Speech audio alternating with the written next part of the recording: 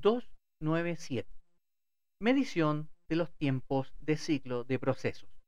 El tiempo de ciclo de un proceso de negocio de principio a fin es igual a la suma de todos los tiempos parciales de los subprocesos o actividades del proceso. La figura 13 muestra los tiempos que se pueden medir en la ejecución de un proceso.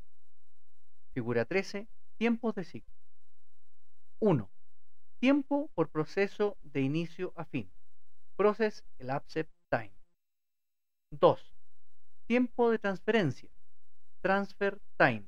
En sistemas automatizados de procesos, el tiempo de transferencia es prácticamente igual a 0. 3. Tiempo de ejecución por actividad. Work time. 4. Tiempo de ruta crítica. Critical path time. 5. Tiempo por ruta alternativa.